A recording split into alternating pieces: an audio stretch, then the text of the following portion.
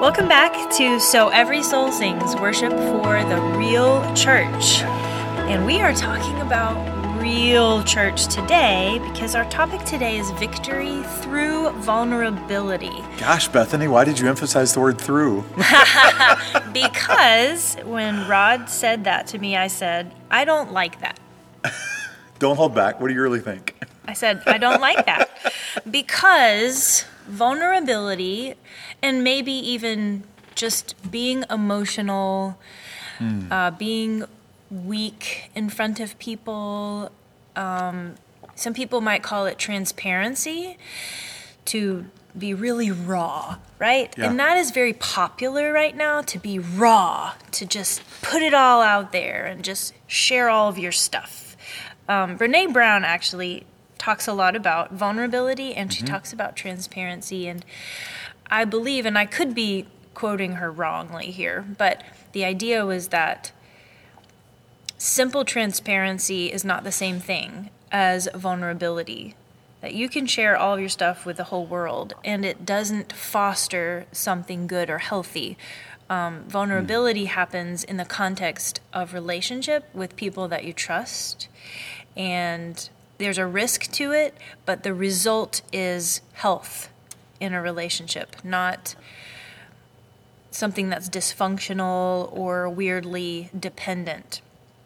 And I think that's why I have a problem, or had a problem with that phrase, because I think in the church we have set up two extremes between, we are healed, we are whole, we are saved, we are victorious, and we have got it all together, and rah, rah, rah. And if you're going to come to church here, you need to have it all together too. And I think there's been a backlash to that has sort of swung the pendulum to the opposite direction, where it's now very hip to be vulnerable and to talk about brokenness and be raw and real about issues, right, that we have, and mistakes that we make, and weaknesses that we have, and we're all kind of the same. We all struggle with brokenness.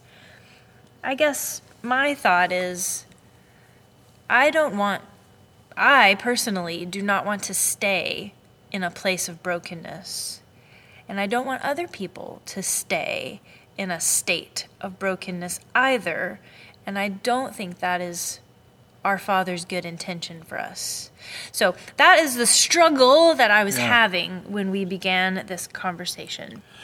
And so then you would be thinking, if you're listening to this right now, what in the world does this have to do with worship? And I promise it does. It has a whole lot to do with leadership in general, but it also has a lot to do with leadership in the worship context specifically. And we'll get there. But I want to get there in a way that's honest. And so Bethany's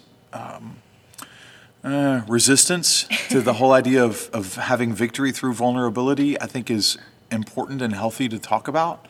We're not trying to show off.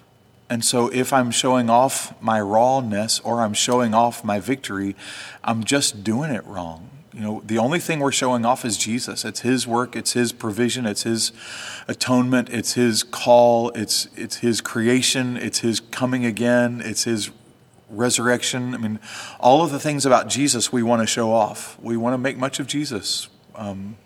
Paul didn't want to boast in all of Paul's accomplishments, and he didn't want to boast in his thorn either. He wanted to boast in Jesus. But the only way to get to that, I think, the only way to get to where you can do that in community is to be able to do that with vulnerability. And so if you want to have victory in yourself, if you want to have victory in your community, then you have to pursue vulnerability. You have to do it when it's hard. And the hard part, the part that makes it vulnerable, and I haven't read all of Brené Brown's stuff. I have watched her TED Talk. Her insights are fantastic and very, I think, Christ-oriented, whether she intends them to be or not, and I don't know about her intent. But one of the things that's so helpful about understanding of vulnerability is when you are willing to take a risk by sharing something. For me to show off my brokenness is not risky. For me to show off my victory is not risky. What's risky is to stand in front of people, a person, a small group, or a large group, and share something that gives them the opportunity to reject you. and then just choose to do it anyway because it creates intimacy, it creates connection, it creates possible community that isn't able to happen any other way. And at least in my understanding of worship, community plays a huge role in the family of faith. Worship isn't just between you and God as an individual. It's between y'all and God.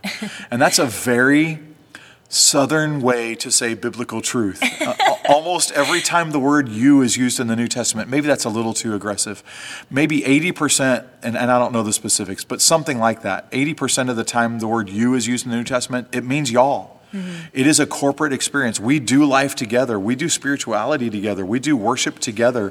And if we refuse to be vulnerable with each other, we never, in fact, come together to worship together. We just assemble a bunch of independent individuals and try to have the same activity at the same time. That's not community. That's just a huddle, you know, or a gathering of some kind. So I think you can get to victory through the door of vulnerability as long as vulnerability is not the goal. It's just a means to the end, and the end is intimacy, spiritual intimacy with our Father and spiritual intimacy with one another. And by intimacy, please know that I mean that in the most appropriate and beautiful way. All of sin is a distortion of what God made beautiful. Yes. And so I don't know if that's true. That's a really big statement. But I think it is. I think all of sin is a distortion of what God made beautiful. So intimacy God made to be beautiful, and we can really mess that up. And we can mess that up in ways that are internally destructive and externally destructive and corporately destructive and all those things. So anyway, that's my little response to your opening frustration with my titling of that. But I like the word door. Yeah. Because it's not the goal or the end product. Right. Or it's a means. Yes. It's a means to an end. It's very similar with the word unity. You know, I'm a unity person. Right. Like, I'm all about it. Yeah. But it's not the goal. Right. Right? You can just do something and have a bunch of people together and be like, yay, we had unity. But the goal of unity is transformation of a community. Right. And so in this same sense, I believe that vulnerability is a doorway into, as you said, intimacy and being known. We talked about that, being known and being loved by God and by people in this community. And you can't be loved if you're not being vulnerable. The psalmist said, "Search me, O God, and know my heart." We have to invite him. He won't come in unless we invite him. I love that about our Father. He's not going to open the door before he knocks. He's just not intrusive that way. He's going to respect the choice that he gave us. And so my only option is to either be vulnerable and let him in or not be vulnerable. And if I choose not to be vulnerable, I'm not letting him in. And that's just not going to lead to the kind of life that he wants for us or the kind of worship experience that he wants for us. I don't know about you guys. I don't know our audience yet. Sometime after we have enough people listening, we'll probably do some kind of survey to get to know you guys better. I would love to know your story. I'd love to know where you thrive and where you struggle. So all I can do at this point early on in these podcasts is talk about what I've learned and where I struggle. And I can just say that I hide myself behind a lot of things. I hide myself behind my excellence. So I can try to do something perfectly because by doing it perfectly, people pay attention to the thing I do rather than the person I am. And so I can sing really well, and then people think, oh, he's a great singer. But I could be a terrible person and a great singer. That doesn't mean I'm leading worship effectively. I need to be I think that the inward needs to match the outward. And if I'm a good singer, I want to be a good human. Like, it's probably far more important, at least according to the story of Cain and Abel. Like, God looked at the motivation behind the offering. The fruit and the animal were both fine sacrifices. It was the internal motivator that made the difference of one offering being acceptable and one not.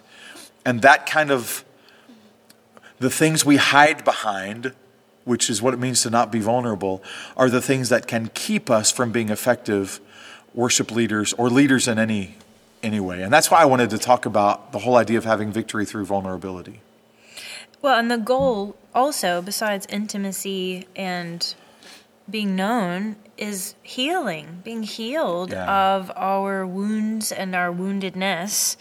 It's just like 2 Corinthians 1, verse 3 says, "Blessed be the God and Father of our Lord Jesus Christ, the Father of mercies and God of all comfort, who comforts us in all our affliction, so that we may be able to comfort those who are in affliction with the same comfort with which we ourselves are comforted by God.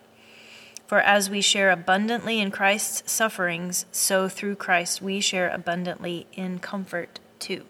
Oh, there's so much in that. That's one of my favorite passages. I love it so much. Me too. Comfort. You realize the Holy Spirit's the comforter, right? That's just so important. Sufferings. We want to avoid sufferings at all costs, but sufferings are one of the gateways God uses to get us to Him. A door. Yeah, it's a door. Yes, absolutely. So that is just so beautiful. I have water in my eyes. I love that passage. We sometimes waste our suffering because we don't make the most of using it afterwards to minister to others, to comfort others and give them hope. It's all wrapped up. It's true in lots of ways. It's true for us as just Christ followers. It's true for us as musicians, but it's true for preachers too. We really want them to show us themselves. We want them to wow us with the truth. I think that's what all of us sit under teaching looking for, is for a teacher, a preacher to say something that makes us go, wow, I never thought of it that way, or I never thought of that, or I never thought of how that applies to my life. But we really want them to be more than great preachers. We want them to be great pastors. We want them to be vulnerable with us enough that we can know them and not just know their content. And go ahead. Well, we've talked about how worship ministry is discipleship. Yes. And, Paul said, you have a lot of teachers. Yeah. There are many, many people who have a platform of some sort and teach. Right. But not very many fathers.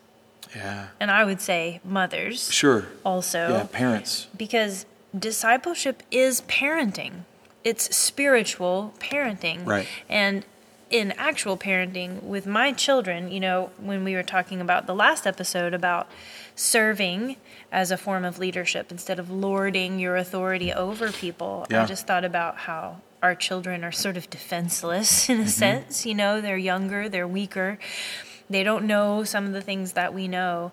And we can either just lecture them all the time, or we can parent them, which includes instruction, but it also includes coaching. And if you think about a coach, coaches are actually quite emotional. They, some of them scream and yell, some of them weep and hug and smack, and it's very involved and vulnerable in that sense. And I find that when I am connecting with my children and I am vulnerable with them, right, it's actually much more effective than when I am away from them or above them, just trying to teach them some lesson I think they need to know. But when I appeal to them from a place of, I want the best for you. Yes. Or I made this mistake. Please don't make it. Yes, in my own life, and these were the consequences. I don't want that for you. And for my heart to really be affected by that, for them to see that. Or when I sin against them and I have to repent to them and ask them for forgiveness. Yeah. Nobody loves to do that. Yeah. Nobody loves to. Yep. But the result is that door of vulnerability leads to a place of victory and intimacy and healthy relationship. Absolutely. And growing. Yeah. In the last episode, we talked a lot about lowering the platform and raising the seats, and there are so many ways that this is a part of that. When I think about my own failures, in the many times I have led from a position of strength and authority, it makes me feel important. Because for whatever unhealthy reason, I feel like I need that. But the negative consequence of that is that I make other people feel less important. At least in my eyes, when I make myself feel more important, then it's like others are less important.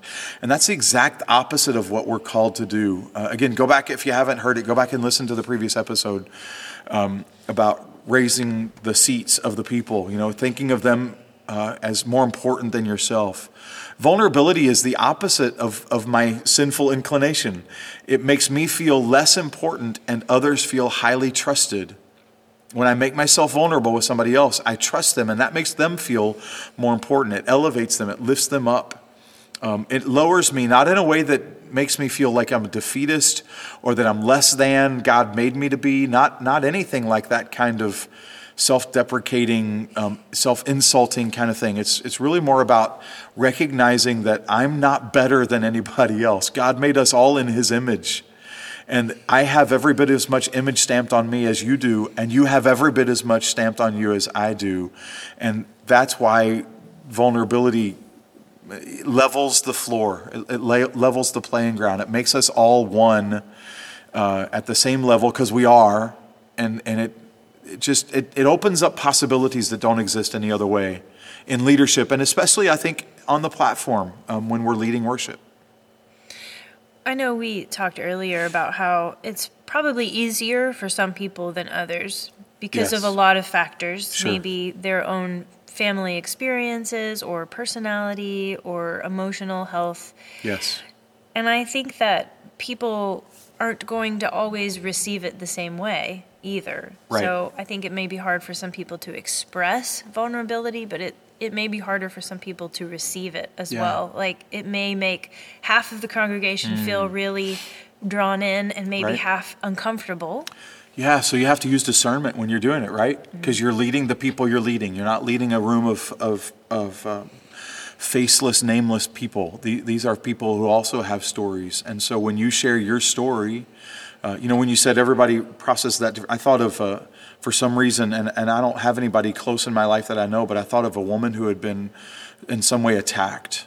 And to share that vulnerable story, if God brings healing to that, and that woman would want to celebrate the work of God in her life and say, I went through this tragic time, but God brought me through, and share that vulnerability, to do that with great discretion so that somebody else who shares that story doesn't feel attacked all over again or like they're less than because they haven't gotten to that place of healing.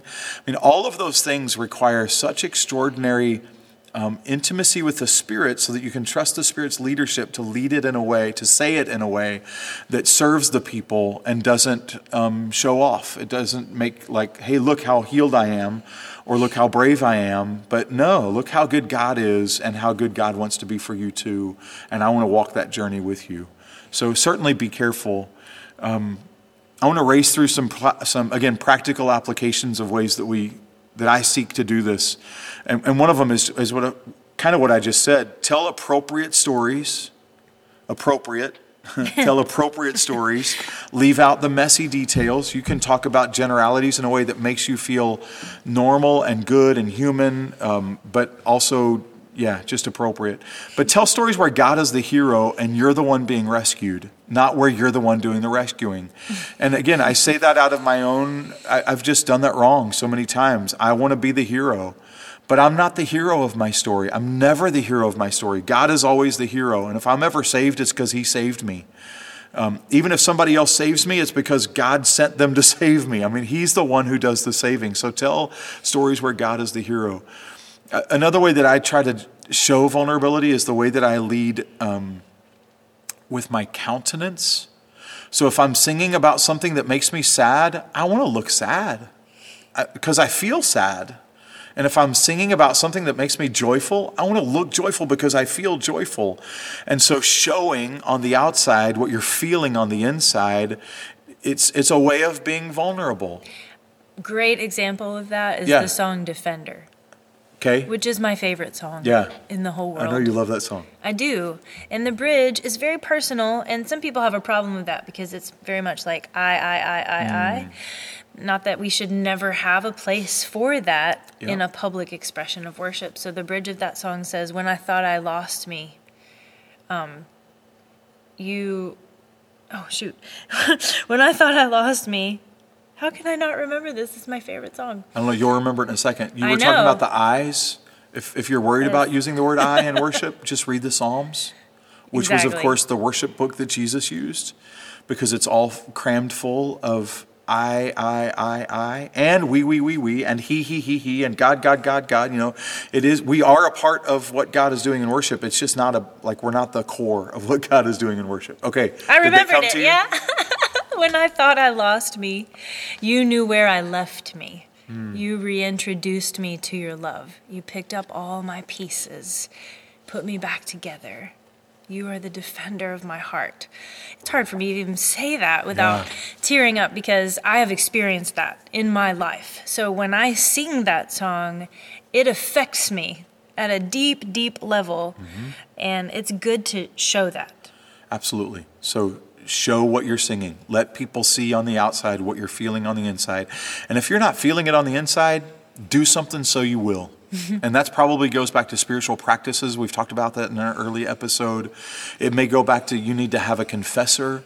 It may mean that you need to have somebody that you are able to walk with in faith who can disciple you. But if you're not feeling it on the inside, then I think you would be served, and I know the people you're trying to serve would be served if you get to that place pretty quickly. Just one more thing real quick about this, and then we'll wrap up. The platform behavior I demonstrate has to be consistent with the off-the-platform behavior I demonstrate. In other words, my daily living needs to look like my Sunday morning living. And so I want to be vulnerable in conversations and meetings and in the hallway and before and after services with people. I will tell people things like, I'm just not good at details. I'm sorry. I need you to help me. And that's demonstrating vulnerability. To need people is to be vulnerable. Or I will say things like, I don't do much. I don't have a lot of gifting. I'm not a guitar player or a pianist. I can't stand by myself and lead people. I actually think God did that on purpose in my life so that I would need others. That's a place of vulnerability when you need others. And so self-sufficiency is not really a healthy place to do spirituality. And it's not a really healthy place to be a leader either. Paul was right. He said, I'm glad to boast about my weakness so that the power of Christ can work through me. I don't boast about my weakness so that people think a lot of me. I boast about my weakness so that people think a lot of Jesus. And so I want to be careful to do that right. And I love this quote from C.S. Lewis I found in just quick research about the whole concept of vulnerability. It's one that I don't remember reading before, even though I've read a bunch of what he wrote. It's so good. He says, to love at all is to be vulnerable. Love anything, and your heart will certainly be wrung and possibly be broken. Wrap your heart carefully around with hobbies and little luxuries. Avoid all entanglements. Lock it up safe in the casket or coffin of your selfishness. Yes, if you want to avoid pain. Yes. Yeah. And it is our selfishness that keeps us from being vulnerable and our selfishness that keeps us from serving people well and leading them well. So if you want every soul in your room and your ministry and your church to sing, then find a way to let them see your soul. It's worth the risk. I promise. It's hard, but it will pay off. Do it deeply with one or two.